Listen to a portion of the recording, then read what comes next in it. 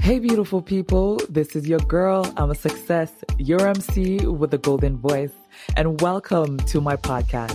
Now, Umami Conversation is here to share minds and other creatives' life's experience in order to shift our perspective to reach the best versions of ourselves. Get ready as we dive into these yummy, savory, thought-provoking conversations. Yo, what's up, beautiful people? Yes, this is Umami Conversation. Thank you so much for tuning in once again. Today, I got my girl here with me, Jamilla, up in this place, you know. Yeah. What's up, Jamilla? Thank you for joining us in this episode. We're about to have a very savory, juicy, mouth, oh Lord, I'm losing my words, mouth-watering conversation today. But Jamilla, before we get into that, do you mind just telling our beautiful listeners who you are, where you're from, what you're doing up in this world? What kind of beauty are you showing up as? What kind of beauty am I showing up as? That's a deep question off the bat, just like that. Hello, how are you? Deep question. My mind is just like, we're giving it to them raw, man. I just didn't expect all of that just now. Like I just got up from a nap. Okay. What beauty am I putting into the world? My type of beauty is like to see the beauty in the ugliness, like constantly trying to find that silver lining, that thing that even if circumstances seem horrendous, there is something to learn from it and something that shows us human resilience and empathy and love. And so sometimes the worst things happen for the best reasons, you know. Wow. So that's how I try to put forth beauty in the world. Who am I guess? Well, I'm a 35-year-old Black woman, specifically. Yes. I am Muslim of religious background. What would I say about? I'm half Kenyan, half Rwandese. So I kind of feel like I'm Canadian in certain kinds of ways, but you know, when you were raised with immigrant parents, there's never really a way for you to believe that you are part of this community. You are always othered, even by them. So it's funny you say that because last episode, just before this one, we spoke to my girl named Kabasiji, and in the beginning of the convo, I asked her that same question, and one of the things that she said was that it's kind of hard for her. It's been a struggle for a very long time because she's Ugandan, and like her parents raised her in Canada, but as if they were in Uganda. So it's like, it has always been like a confusing thing for her where it's like, okay, what am I? Like, am I Canadian? Am I Ugandan? Like, it's really hard to make the especially as a child, to like kind of differentiate both of them. Like, you go to school, they teach you one thing, and then you go home and then it's another thing, right? So I guess it's an immigrant thing. I think that's what I mentioned. I think it's like an immigrant family thing where it's like our parents want to keep our cultural values, you know, and identity. In us. Like that is a very identity. Like identity, because if your kid doesn't identify with who you are and your values and your tribe, then basically you brought them here so they can be among these people and no longer part of your people. Ooh. And that's too heartbreaking for a lot of parents. So they in a way, it's like a weird kind of dynamic where in a way they tell you that you're not of that ilk. Like you can never be really a Rwandese or really a Kenyan, or in your case, really a Ghanaian, because you don't know the real thing. And then in the same breath, tell you that you're their blood, therefore you must be Ghanaian. And you're like, which one is it, mama? Like, right. Am I, aren't I? Like, But isn't that confusing? It's very confusing. It's like, what do you want from us, right? Like, what is it? And not only that, you're mad that I'm not associating with the limited amount of people who come from my country. rather than the biggest populace that there is here. Like, right, what are you right. talking about? The numbers are against you. Literally, though. But you're a parent too, and Mm-hmm. being a parent, what is your take on that? Like, how are you raising your I'm children? Are not you raising attached them? specifically. Okay. I'm not attached specifically to the identity of being, like, I attach importance to the traditions and the values and the culture that is within my ancestry, but I have no emotional baggage with Attachment. it, you know? Like, the things I like about my culture I will implement, and the things I do not like or cannot, it doesn't make sense here, you know what I'm saying? Like, I won't implement those, and because I have no emotional attachment to it, it's very easy for me to disassociate. I'm just kind of like, I don't like this, I like that, I don't like this, I like that. Just the same way as every religion has come here to do that. Like, everyone had their culture. Christianity came here and did a certain kind of thing, but like that didn't necessarily negate people's culture. Like, you can be Latino and Catholic, you can be, Ghanaian and Ashanti, and still be Christian. Like, it Mm-hmm. doesn't strip. You just take the things that from that your culture, Mm-hmm. and remove like the things that are kind of against your beliefs. So I feel like that's the same thing that I've done with my culture. If it doesn't make sense here, like, I'm not applying that shit, I like, feel you. I feel do you. I think it's important for my children to have respect for me? Sure. Do I think that I can beat them within an inch of their lives and all they have to say to me is like, thank you for giving birth to me? Like, nah. Like, I'm not giving that up.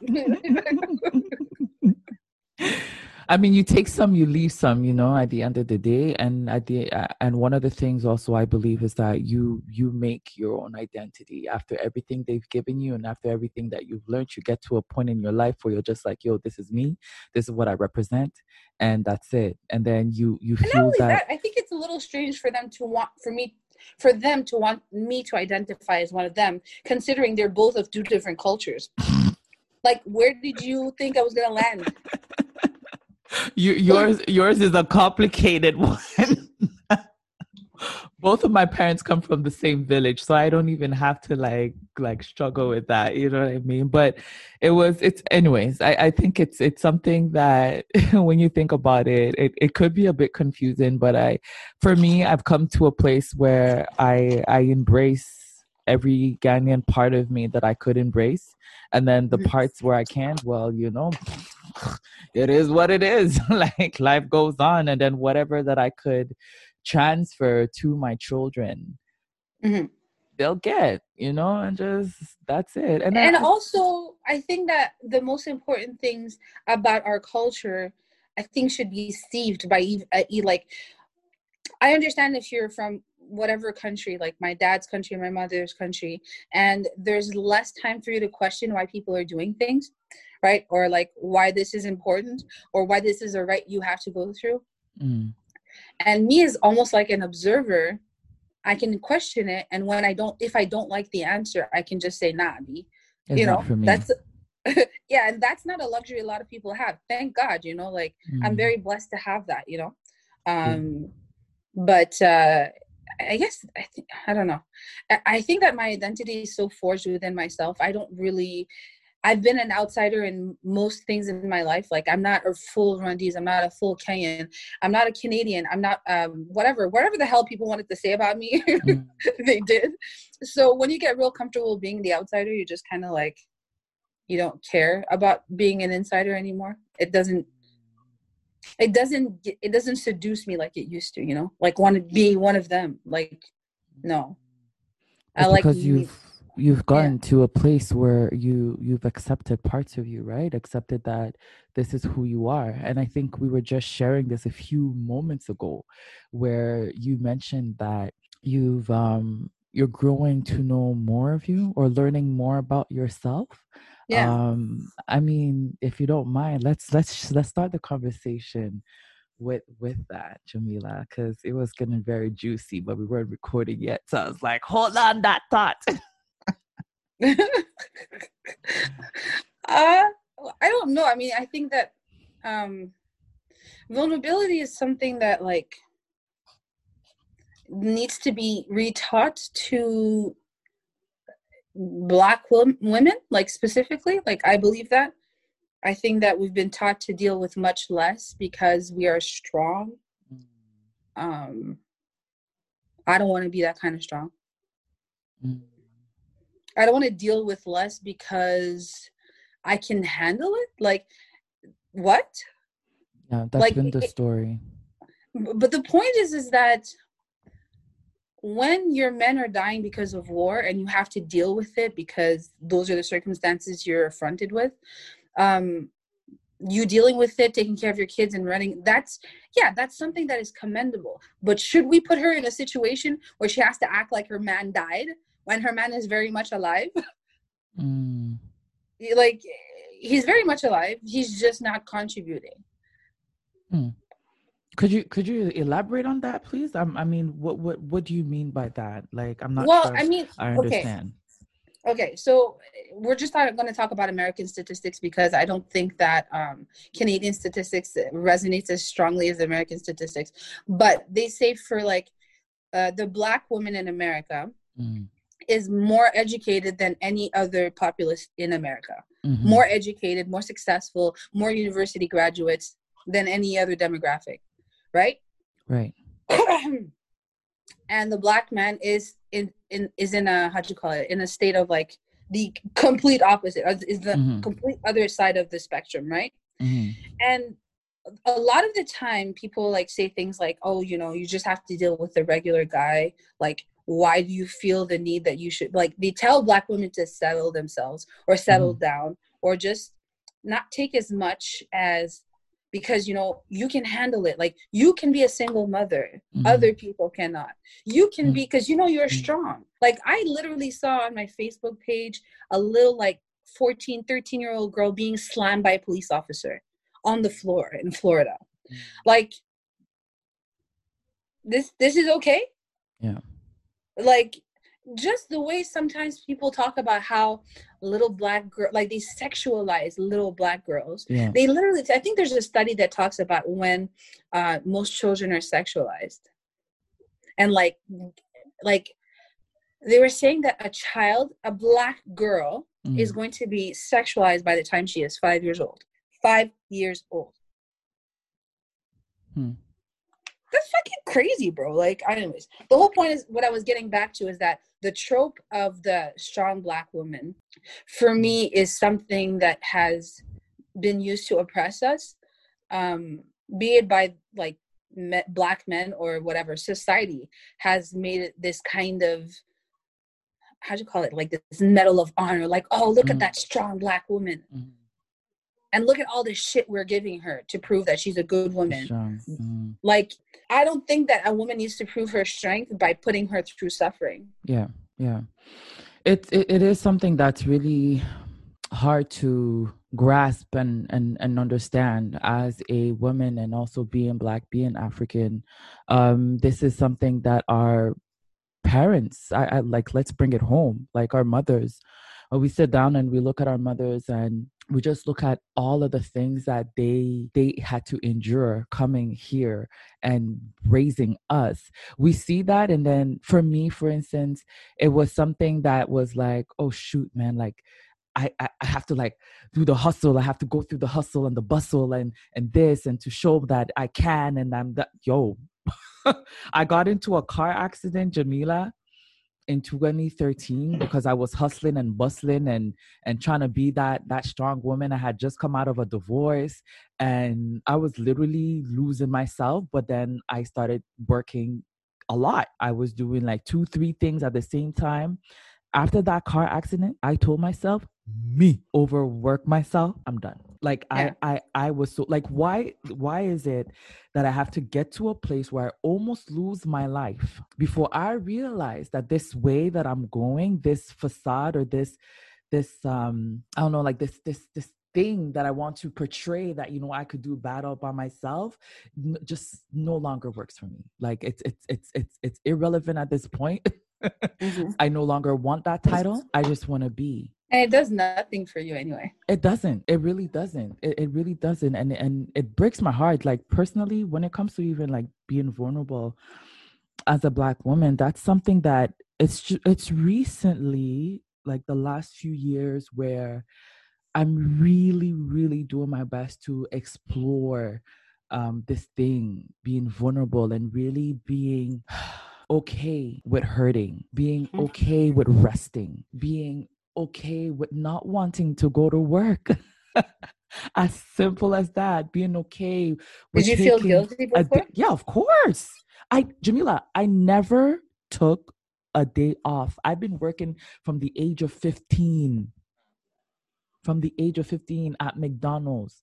I never, ever, and worked. I never took time off Why? until, because I never saw anybody around me do it. All I saw my parents do was work, work, work, work, work. So I thought this was what you had to do. And then if you take a time off or day off, you're considered like, you're Lazy? not, yeah, you're lazy, or you're not like you're not a good employee or whatnot. Like, it was hard for me on days I had to. It was hard, but it comes back to this whole being black, trying to prove yourself all the time that yes, I'm able, and yes, I am strong, and yes, I have all the superpowers in the world. No. I think I had like the same, it had the adverse effect for me when I look at how much my mom did. And like, I was just like, I'm never fucking doing this. Like, Mm, this is too much. Like, she took on way too much in my eyes. Way too much. Like, nah, be like, if we're partners, we're partners. That means that you pull your weight too. And I like, it might make it sound some type of way, but like, my dad went to work, but then everything else was left up to my mom. And I was just like, yeah, I don't see how that's really contributing, but okay. Like, yeah, saying things like, I'm going to help your mother. Like, you live here too. What the fuck are you saying? yeah. Like, you got to do the work too, right? Yeah. So then, like, how do you get to a place where, as a black woman, not even only as a black woman, let's just put your faith as a black Muslim woman, you get to this place where you're allowing yourself to be vulnerable. What areas do you allow yourself to be vulnerable? How do you flow so that the other women, that the next woman could actually see that vulnerability in you and know that it's okay, right? Because I think it's something that it has to start by one, and then Yeah. it becomes like a ripple effect, and then Mhm. we all realize that, oh, okay, so this is safe. Like, I could do this thing. I could just Mhm. let my hair out. you And know I can cry about and be frustrated, and like, Mm, it's not a display of weakness. Like, I think it took a very long time for a circle of friends of mine to like cry around each other. yeah. And when I thought about it, I was just like, why is it that we're hiding that we're sad? Like, it's clear if you're friends enough with someone, they know when Mm, you're sad. So why are you like, what is this hiding thing? Why is it that we can't cry with each, like, not that I'm saying we're having a crying festival together, but I'm just saying, like, if you're sad, why don't you feel safe enough to come and cry here in front of me? We can discuss it. I can make you feel better. I can comfort you. Why do you have to live your sadness by yourself? I think Like, that's, sometimes, yeah. No, go ahead. I mean, it's like sometimes some people want to be by themselves, Mm-hmm. and there's some people who don't feel like they're ever going to get that company. And I feel like Mm, we have a culture of never believing that that is the right thing. And I want to pull in my friends and my sisters and my people and say, like, oh, you want to cry? You fucking cry. You want mm, to smash a brick across a window? Let's do that. Because you know mm, what? We are human beings. I bleed. mm, It hurts. I'm scared. Like, mm, why is that a psychotic thing for a black woman to say? I mean, don't we have any more reason than most to be scared? yeah. Yeah, we do. And it's what we've been taught, very unfortunately.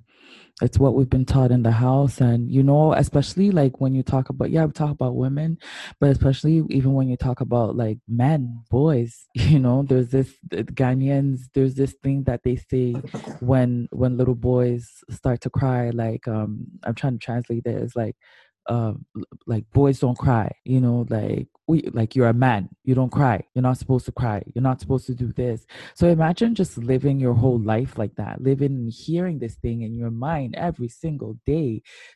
It becomes part of you. It becomes part of, like, it grows in your DNA, and you feel like, oh no, crying is a negative thing, and we associate crying with like negativity, not understanding that crying is an emotion that is supposed to actually come out of us. It is a relieves you. release.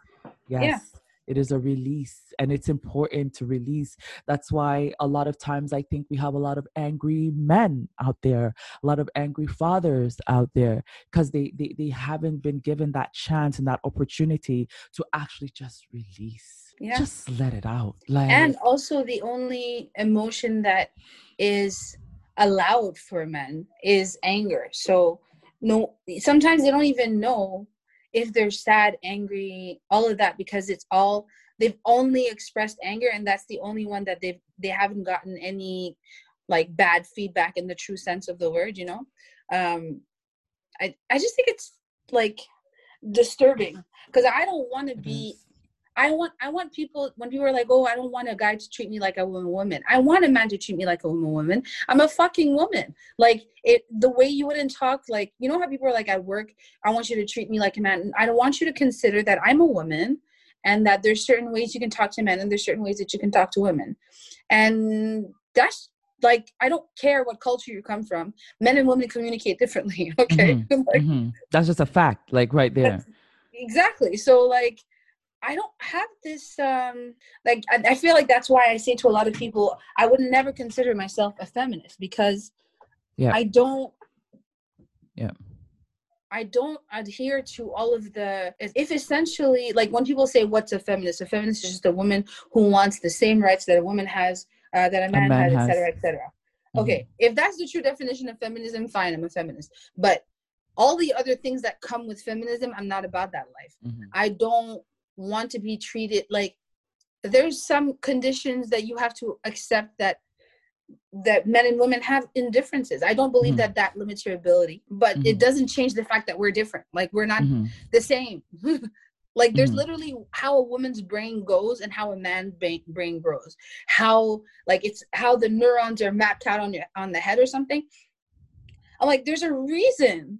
Like, there's a female brain, there's a male brain. There's certain ways we process things.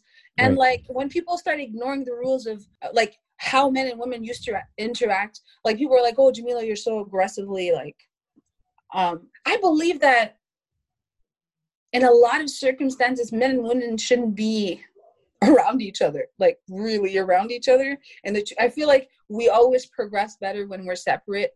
And like, unless you're like getting married, like, because every time elaborate on that. This is very interesting. What do you mean you don't believe that men and women should be together? And that's a wrap. Ooh, this conversation was giving me all type of vibes. I hope you enjoyed it. Make sure you come back next week for part 2. And don't forget, follow, subscribe, share, like, comment, leave your reviews, and do all of them good stuff that you need to do in order to help Umami Conversation become one of the most listened to podcasts out there. So guys, until next week, we out. Stay blessed. Stay Gucci.